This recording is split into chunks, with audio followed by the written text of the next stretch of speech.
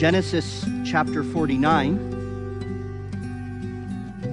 verse 29 through chapter 50, verse 26 is our scripture reading today. Hear the voice of God. Then he charged them and said to them, I am to be gathered to my people. Bury me with my fathers in the cave that is in the field of Ephron the Hittite, in the cave that is in the field of Machpelah, which is before Mamre in the land of Canaan, which Abraham bought with the field of Ephron the Hittite as a possession for a burial place. There they buried Abraham and Sarah his wife, and there they buried Isaac and Rebekah his wife, and there I buried Leah.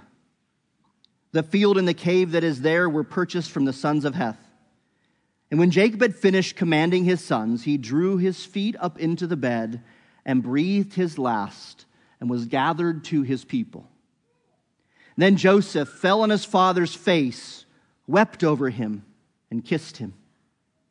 And Joseph commanded his servants, the physicians, to embalm his father, so the physicians embalmed Israel. 40 days were required for him, for such are the days required for those who are embalmed. The Egyptians mourned for him 70 days.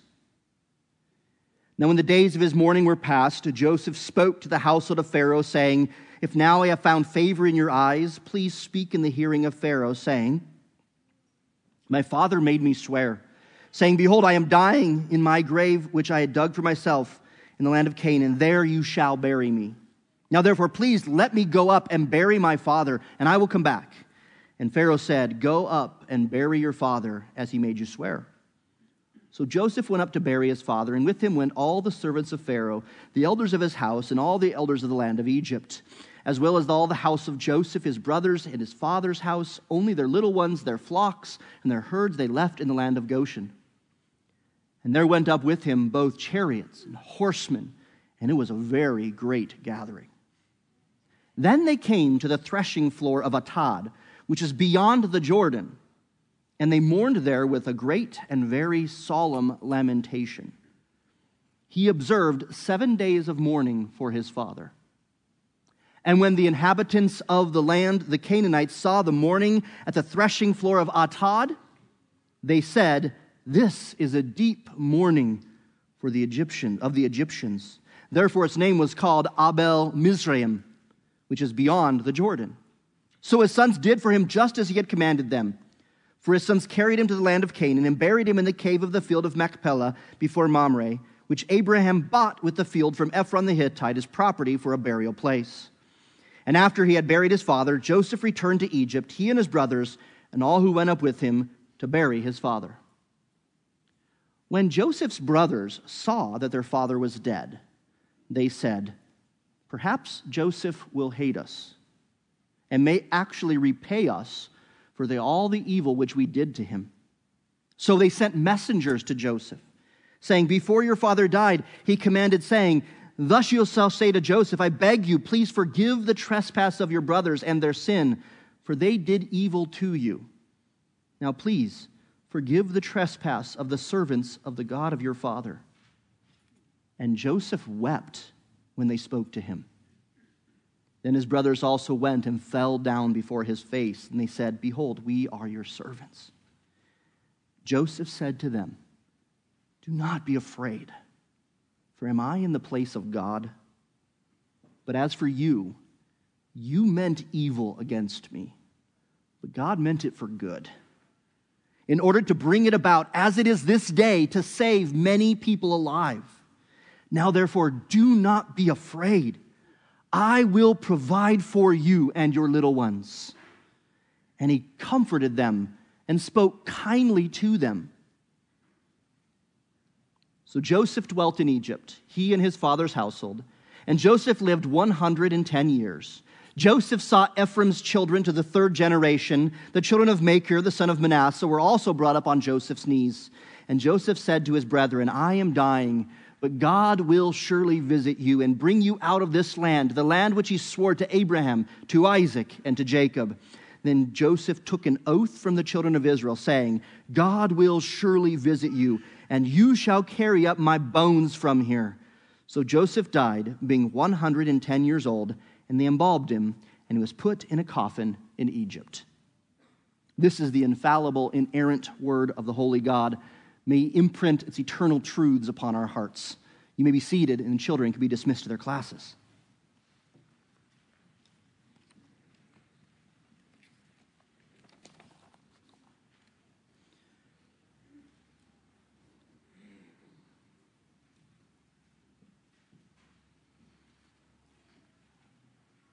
Often when there is an epilogue, an ending to a story, it's just a few things, a few facts tied together.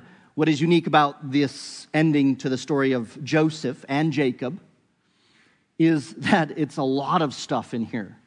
And there's a lot of things that we could consider and think about, and we won't be able to hit it all today. I encourage you, keep reading, keep studying, go back and read through Genesis. This is the final sermon in Genesis for our Sunday worship series. Not that we'll never revisit it again, but for now we're taking a break from Genesis, this first book. Thank you for your prayers, your encouragement, support that has enabled me to minister God's word with thoroughness over these last couple of years. I also want to just say a true, heartfelt thank you for your eager, expecting engagement at what at times has been sometimes long and daunting texts of Scripture in Genesis. Some very long passages, some very dark things, some confusing things have come up. Thank you for your encouragement and all the engagements. As we transition, though, from Genesis on Sunday morning to the New Testament in teaching here at Grace, I want to just briefly mention that I'm hoping and praying for the following three things to hopefully have happened during our study of Genesis. First, that we as the church here are better equipped to read and comprehend the whole of God's Word, because we have spent some time on the foundational element in all of the Scripture. Don't forget that Genesis is foundational. Everything that we read, the doctrines of the gospel, of Christ, of the church, all of it has foundations in the principles found in Genesis. So I hope we'll be better equipped to read all of the Word because of this. Secondly, I hope that and pray that we would have an accurate and a precious knowledge of God. Know God, love God, serve God. That's the order in which we grow. And the hope is that as we've gone through Genesis, that you and I, that we actually know God more from this story. Not that we know about the people, but we know God. His goodness in these narratives, His authority, His righteousness, His mercy, His grace. We would know God and be strengthened in our faith from it.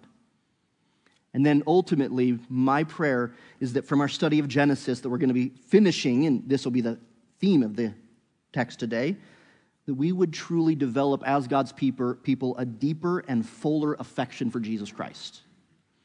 I've said it. Pastor Caleb has said it. We know the Bible's about Jesus. Genesis is about Jesus. Genesis points us toward Christ over and over and over again. And so I pray that Christ and who He is and what He does and the perfection of our Redeemer would be imprinted continually in our hearts from this study. Now to this text particularly. It is fitting that Genesis, the story of beginnings, the story that began with the creation of everything and life, the garden of God, concludes with great sadness and lament. I don't know if you noticed from the reading, but death and burial is the theme of this text. We actually have in a short period of Scripture, comparatively to what we've had and seen in bigger texts, we have the death of two patriarchs recorded for us, Jacob and Joseph. And the word that is most repeated in the end of 49 and 50 is the word buried. Buried. And so he buried, and so he buried, and he buried.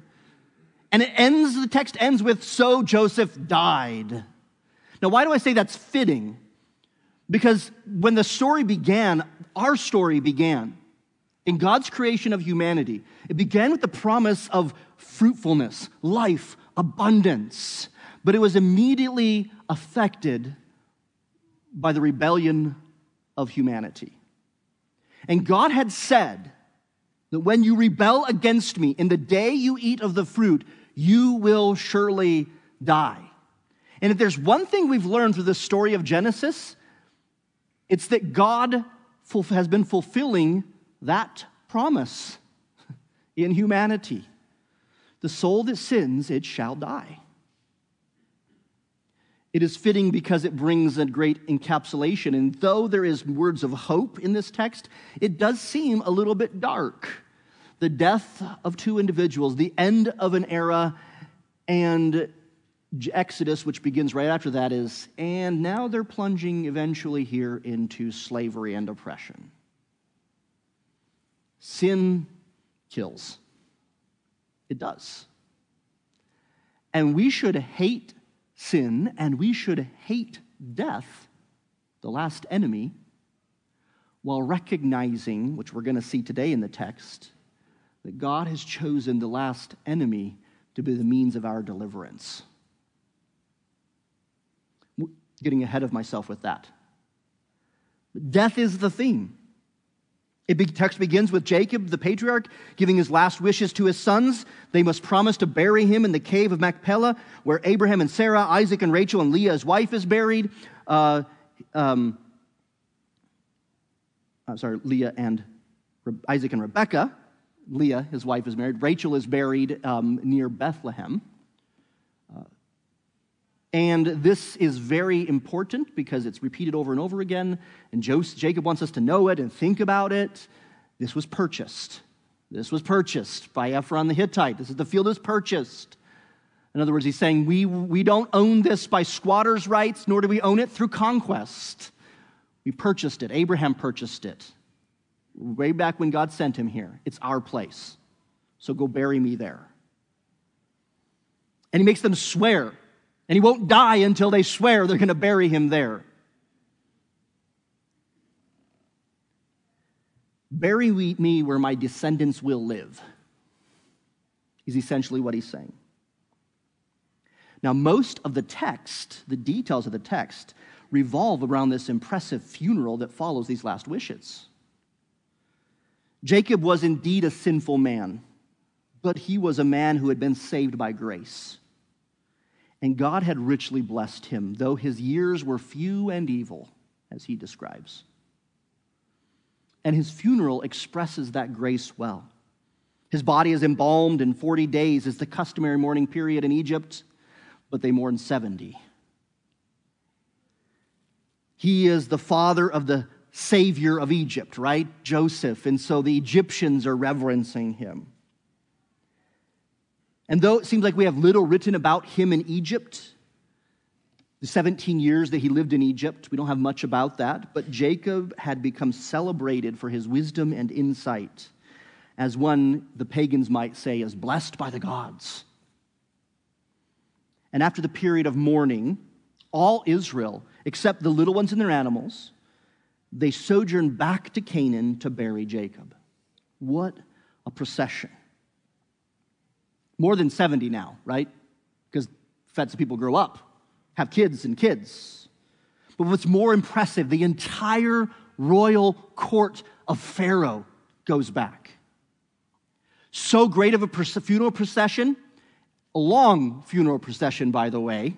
So great is the funeral procession, it says chariots and horsemen. Basically, he is escorted by the most powerful military in the ancient Middle Eastern world.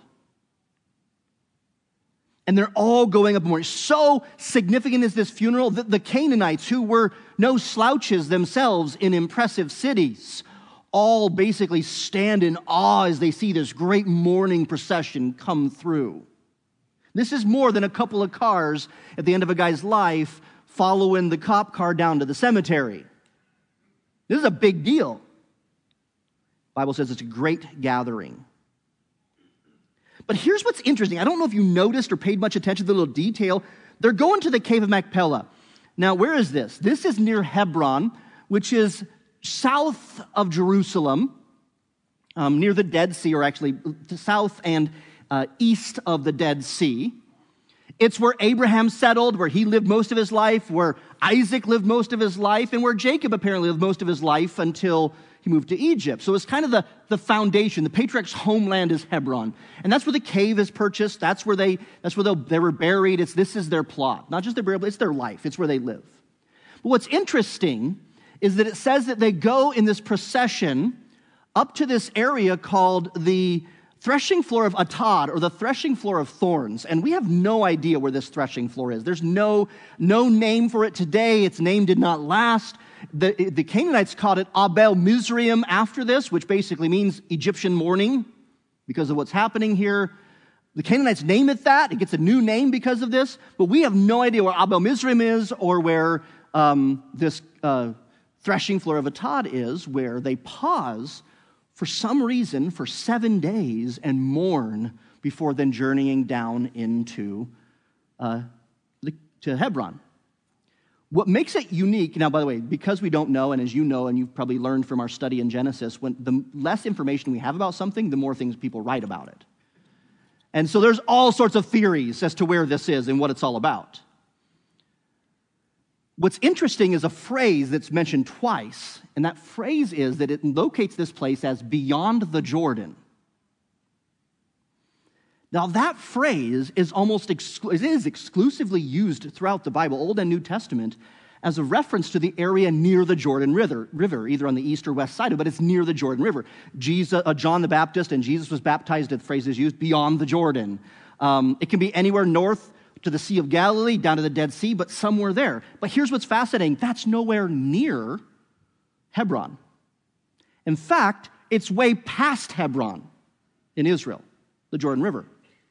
So it'd be a really weird procession to basically drive hundreds of miles to a procession, past the cemetery by about 30, 40 miles, stop for 7 days, do a U-turn, and come back. That doesn't make any sense.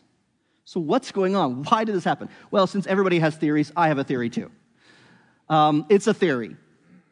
My first thought was maybe this is Bethel. That's in the area beyond the Jordan. We know that's always the place. Abraham came up out of Egypt to Bethel to worship God, and Isaac and Jacob. Bethel's really important. But I think the biblical author would have said Bethel because that he always does. I don't think that's it. But beyond the Jordan probably means this area right next to the Jordan River. And if they were to, instead of going straight up to Beersheba and Hebron, if they were to come around and which the Egyptians had lots of holdings, by the way. During the famine, Egypt became the power of the Canaanite region too. Came around and kind of came at the Jordan River from the east side, right near this little town called Jericho, which is beyond the Jordan. And then they could just come down in a circle down to Hebron, kind of like this loop.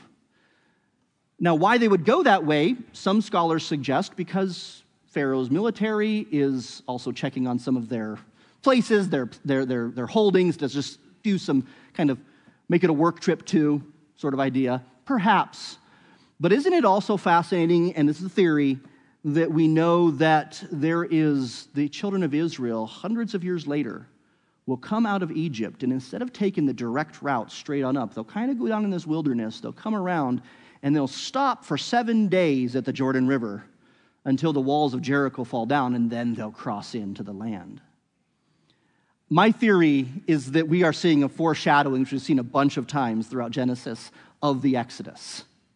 That they're taking the route. Now, they're not wandering for 40 years in the wilderness, but they're taking the route of the Exodus. And they're pausing for 7 days at the Jordan, perhaps to mourn, but also to remember, because Jacob has said multiple times, and Joseph will say, you will come back up. You will come here. This will be your place. And in faith, they're foreshadowing, perhaps even more than they know, the Exodus journey that's soon to happen. That's my theory. You can take it or leave it or do what you want with it.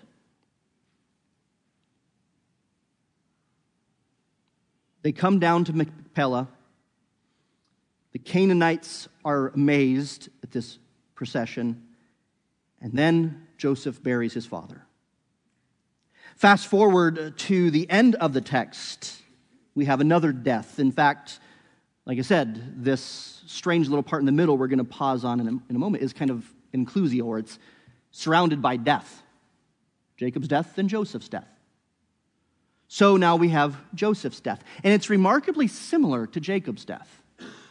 He makes them promise you will bury my bones where my descendants are. But they're not there. They will be. And he says it twice. God will visit you. God will remember you. He will bring you back there, and I don't want to be left behind, even if it's just bones. We could take the time to look, but this is exactly what happens hundreds of years later when the Israelites escape Egypt, the mighty hand of God. They break into the pyramid, probably like tomb of Joseph, and steal his bones out and take them up with them. The confidence, the expression of faith that each of these old men have as they cross the river of death, that this is not my final resting place. Egypt is not where I end up. My story doesn't end in Egypt.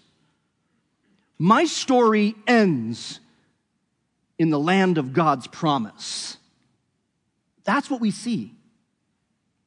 A curious phrase is used when Jacob dies. Did you notice that at the end of 33? When Jacob dies, he draws up his feet into the bed, breathes his last, and was gathered to his people. When we talk about death, we almost always refer to somebody departing, to leaving their people, to leaving their family. And that's why we lament and mourn. But when the scripture speaks of Jacob's death, it doesn't talk about him leaving people. It talks about him going to people. It talks about him finally settling with his people. And this is true, beloved Christian. Our death is more of a gathering to than it is a leaving of. Indeed, we will leave some people, but we are gathered to our people in death. And though death is the theme, and there's this mourning and weeping that's constantly overshadowing this end of Genesis, and I said a fitting kind of conclusion to the creation of life and the curse and the fall, even though that's true, even in the death, all these little phrases are constantly bursting with expression of hope and reality and confidence that even though sin is an enemy, rebellion is an enemy, and the last enemy is death that hits every one of us, we are going to die. You and I are going to die. Some of us sooner than others, and we really don't know who that is. It is, for the believer, it is not death to die. There's a hymn. It is not death to die, to leave this weary road, and join the saints who dwell on high, who found their home with God. It is not death to close the eyes long dimmed by tears, and wake in joy before your throne, delivered from our fears. O Jesus, conquering the grave, your precious blood has power to save. Those who trust in you will in your mercy find that it is not death to die. And this is why Jacob pulls his feet up, breathes his last, and is gathered to his people. And this is why Joseph says, when God visits you again, take my bones. Because Joseph knows that those bones will one day reanimate with flesh surrounding them. Even Job in the Old Testament, who was probably a contemporary with these patriarchs, speaks of the resurrection of his flesh. Though he dies, he says, I know I will see my Redeemer. In the latter day, I will stand and see him with eyes. This is the curious thing that the middle part of the text actually addresses, roundabout way. How is it that humanity's greatest and last enemy becomes God's greatest vehicle for gathering his people to himself? How is it that the believer can rejoice even in the morning of death? How is it that Joseph can weep and lament and rejoice at the same time? That is the most important question that any of us would answer, is how can I see the enemy become, as it were, my friend?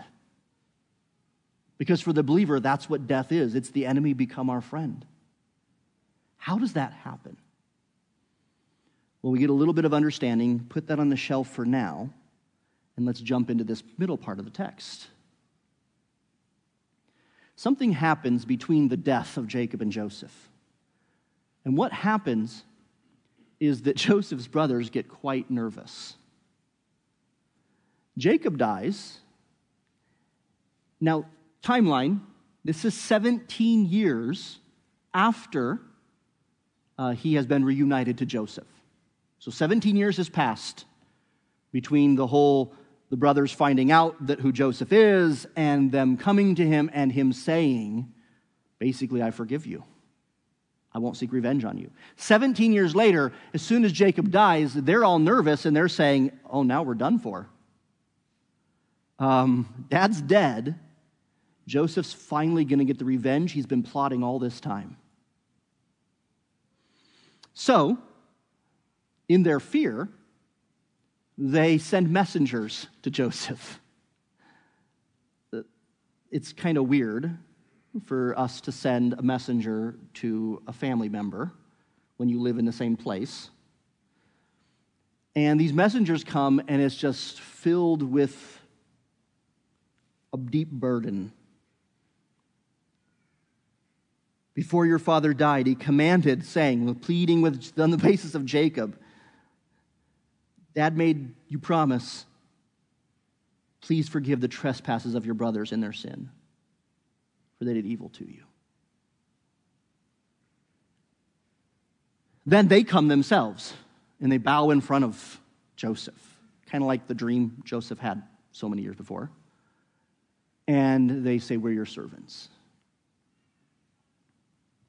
Have you noticed that all through this story of Joseph, nearly every chapter since the brothers started coming back, we've had multiple expressions of Joseph weeping?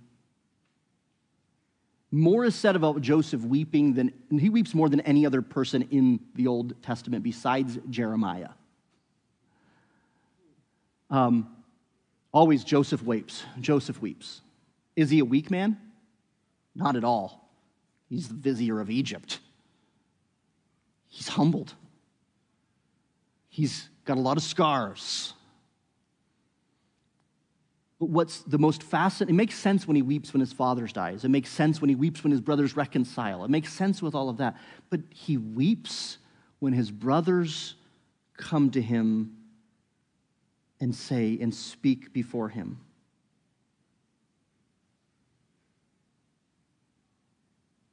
He weeps when the messengers ask, why does he weep here?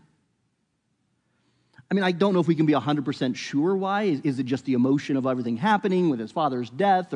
Or perhaps he's weeping just because he's gotten good at it? I don't know. But I actually believe the reason he weeps is that Joseph appears to be burdened, that his brothers have been unable to unburden themselves from their sins. He weeps because they're still burdened 17 years later. I think that's what's happening because of what he says next, when it says he had compassion on them and spoke kindly to them. I think what's happening here is Joseph is saying, really? You think that of me? You think that 17 years later that I'm going to try to get revenge on you? You guys don't get forgiveness, do you? You guys don't get mercy and grace, do you? What he does here is fascinating. The last or the final part of the Joseph story is Joseph, the victim, comforting the offender. That's crazy. Who would forgive like that? I mean, I probably would be like, well, I hadn't thought about it for the last 17 years, but you're right, Dad is dead. You make some good points. But he doesn't. In fact, there are 3 descriptions of Joseph here that I think are so powerful. The first one is the expression of his compassion. His words to them are this: do not be afraid. I will provide for you and your little ones.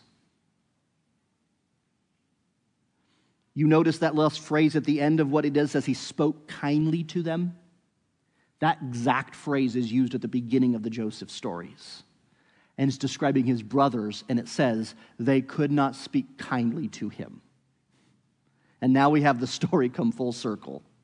They couldn't speak kindly to him, and now he speaks kindly to them. The compassion being expressed here. Joseph is urging them to unburden themselves from their wrongs.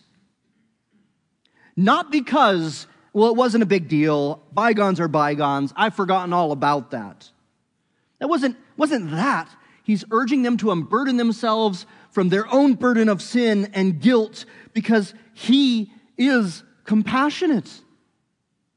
Because he feels for them. They're afraid, and that bothers him. He's like, no, don't be afraid. I'll provide for you and your little ones. Compassion. Second expression of Joseph here is humility. He then says, am I in the place of God? To the brothers, in a way, yes. I mean, not in a redemptive way, but he's second in command in Egypt. He actually has the authority and the power to imprison all of them or to put them to death or whatever he wants, which is why they're pleading with him, because in their brains, in their minds, it's like, in a sense, yeah, you are in the place of God. I mean, you speak for God for us. In fact, whatever you say, we have to do. But Joseph doesn't view himself that way. Am I in the place of God? Whatever authority, whatever righteousness, whatever power Joseph possesses, he understands that it is from God to him, that he does not speak for God, nor does he seek vengeance for God. Whatever grace he has received from God is meant to be passed on to others. This isn't the point of the text, and I don't want to get too much application yet. But let that sink in for a moment, my dear brothers and sisters. Whatever grace and mercy we have received from God is meant to not end here, but to pass through us to others. Notably, those of the household of faith. This is why we bear all things, believe all things, endure all things. This is why we give one another the benefit of the doubt. Why, when someone speaks a harsh word to us, we say, I don't think they really meant that way. Not because we're better than them or because we've finally figured out the truth or they've proved themselves to be something or not, but because of the grace and mercy that has been given to us. And we are not in the place of God. Indeed, I would say that if I could just get a hold of this truth that God is God and I am not, I think I might grow a lot more.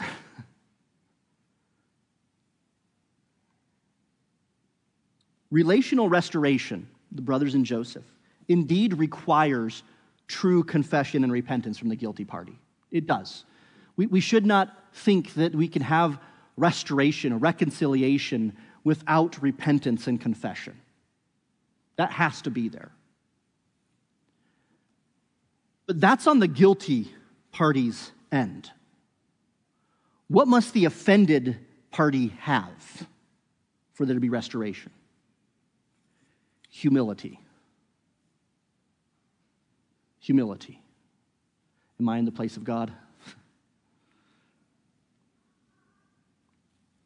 Often when we refuse to reconcile with someone that has wronged us, the words going through our mind is, who do they think they are? That they would talk to me that way or do that to me or say that to me. Who do they think they are? But the real question we ought to be asking is, who do I think I am? Humility. We don't know the hearts and motives of one another. God does. We're not in the place of God. So compassion, humility, and then these words have resonated with me in my Christian walk over and over and over again. Confidence. Confidence in what? Joseph expresses confidence in God's sovereignty. And he says it this way, you meant evil against me, but God meant it for good. Now, he gets to see what that good is in order to bring about, as it is this day, to save many people alive. And of course, he's speaking of the idea, well, you meant evil when you sold me to those Ishmaelites, when you threatened to kill me, when I was crying and you did not listen to my pleadings, you meant evil. You had evil intentions, evil heart, and evil actions. And I fully recognize that. He's not saying, oh, you guys meant well, or you just were no, you meant for evil. I get it. You were wicked. But your wickedness cannot dethrone God. And so he meant what you meant for evil to bring about good. And now I'm in Egypt, and now we have food, and now we have land. And this is a very difficult concept and a very tight line to walk. Joseph is not saying that God caused their wicked hearts and motives. Nor is he saying that God responded to their wicked hearts and motives, as if he was, well, I guess since they do this, I'll do this. Somewhere between that is where we're trying to land.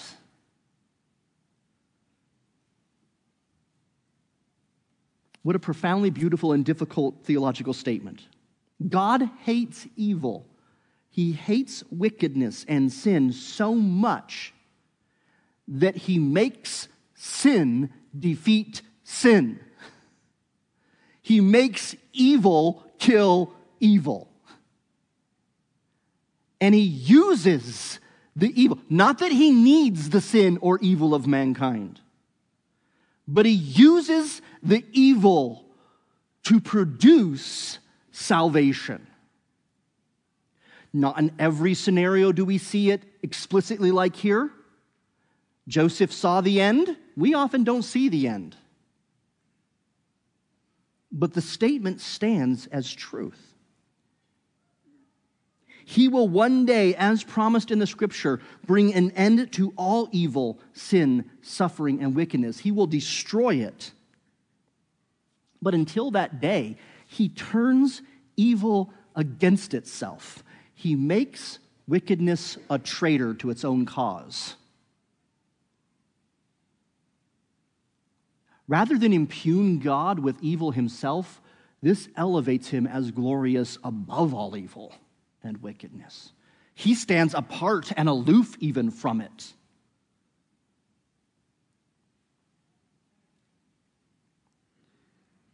Now this calms my heart, because when suffering grips me, knowing God is truly in charge, even over the evil of other men's hearts, urges me to pray not just that I would get out of the suffering, but that God would help me see the good that he is intending to come through the suffering. And it can change how I pray, and it can change how I look at it. Instead of an escapist mentality, confidence in the sovereignty of God can give me a hopeful mentality in his power over and above all the wicked machinations of men and women. And thus, I don't have to become bitter because of the evils done against me, because I can trust in a good and wise and perfect God that whatever they've done, he has already determined to turn in some way for good.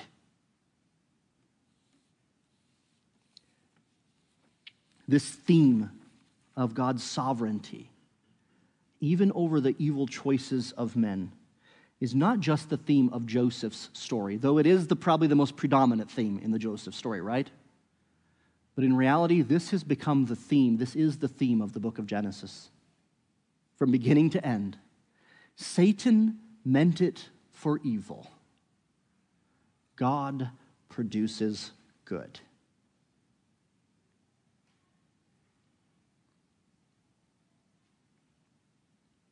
Evil found a foothold in this world immediately after creation. And Satan and sinful people have been doing wicked and hurtful things ever since Adam and Eve disobeyed God. People have betrayed us, abandoned us, hurt us, lied to us, and we have done many of the same things to them. But whatever was done for and in evil, God has continually overridden, bringing about good, notably his good covenant of promise of salvation through the Messiah. In fact, the greatest evil that Satan could conjure and execute was the crucifixion of the Son of Man himself. And yet, in a mysterious way, that is the greatest good that we could ever hope for. And if he can and does do that when it comes to the own gospel, the Messiah, the Christ, then is he not doing that in every evil and through every wicked choice of men? What can he not do? Acts 2, 22 through 24, Peter, in preaching a sermon, the first sermon preached of the church after the resurrection, Peter runs back in his mind to Joseph. You just sense it coming out when he preaches this, and he says, "Men of Israel, hear these words.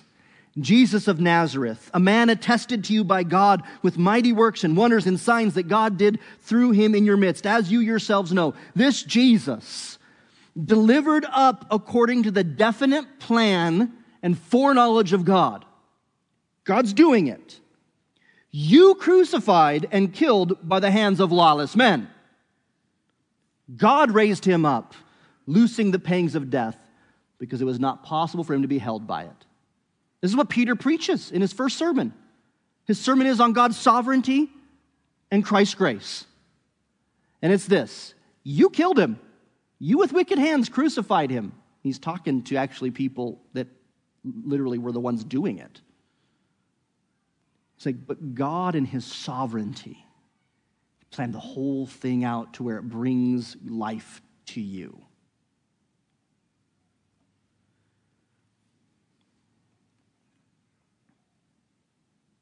Whatever evil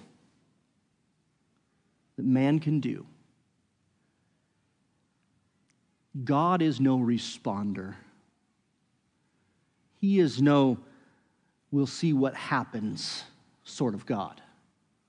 He is a God who sovereignly, skillfully, like a perfect surgeon, is taking even the evil done with horrible intent and righteously and sovereignly producing eternal life through it.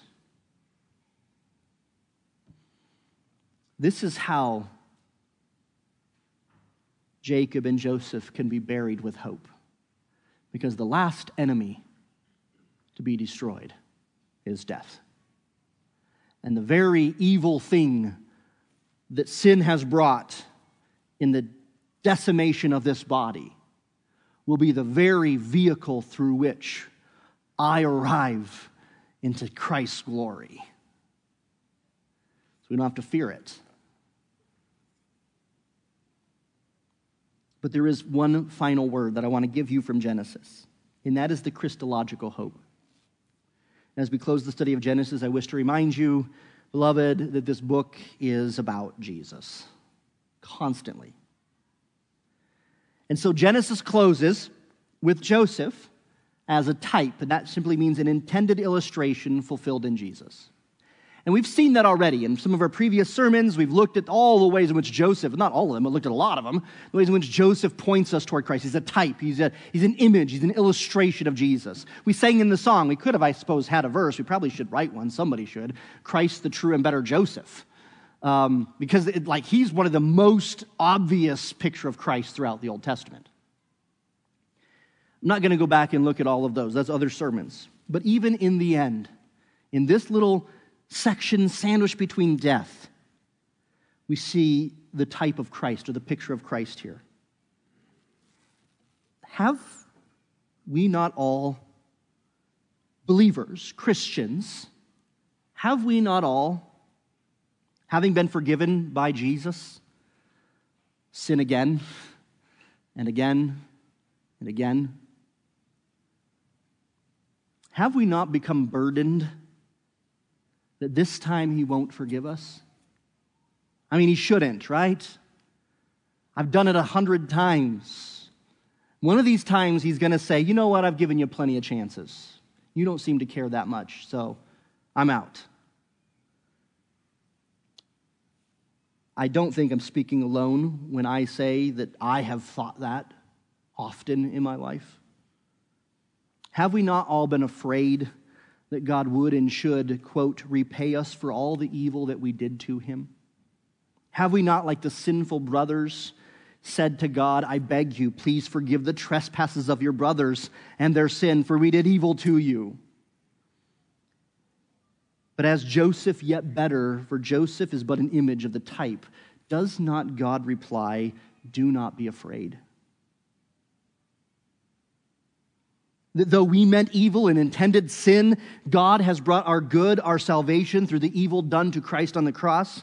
Does he not continually promise, based upon his faithfulness and mercy, to provide salvation for us and our little ones? Does not God in Christ comfort and speak kindly to us, as we see here? And why? When we sin, we have an advocate with God. Jesus Christ, the righteous one, who is better than Joseph, because he is indeed in the place of God. And in his obedient life and sacrificial death, he pleads his righteousness, his sacrifice in our place. Are you battling assurance of God's acceptance of you, Christian? Are you doubting whether he'll look towards you this time with contempt rather than kindness? Are you fearful because you have sinned yet again in the same way as 100 times before? And you try, and you set up all these things to stop it from happening over and over again. So this time, he's finally going to turn away and say, you know what, I've had enough. If you're there, beloved, don't look within yourself for assurance and hope. Don't recount your last week and say, well, I did some good things. Well, this time I repented a lot sooner than last time, so I guess that, he can be gracious toward me. Stop looking inside yourself for assurance. Stop looking at your hands and your works for assurance. There is no hope to be found there. Don't look at your efforts and your sincerity to assuage your doubts. Look instead upon the one who suffered the greatest evil, became sin for you, absorbed all your vile uncleanness and demonic darkness, so that the righteous wrath of God could be finally and completely satisfied on him rather than on you. Find the assurance and confidence, not in yourself, but in Jesus Christ alone. Because in him, the Father is well pleased. And all who are in him, upon you, the Father is well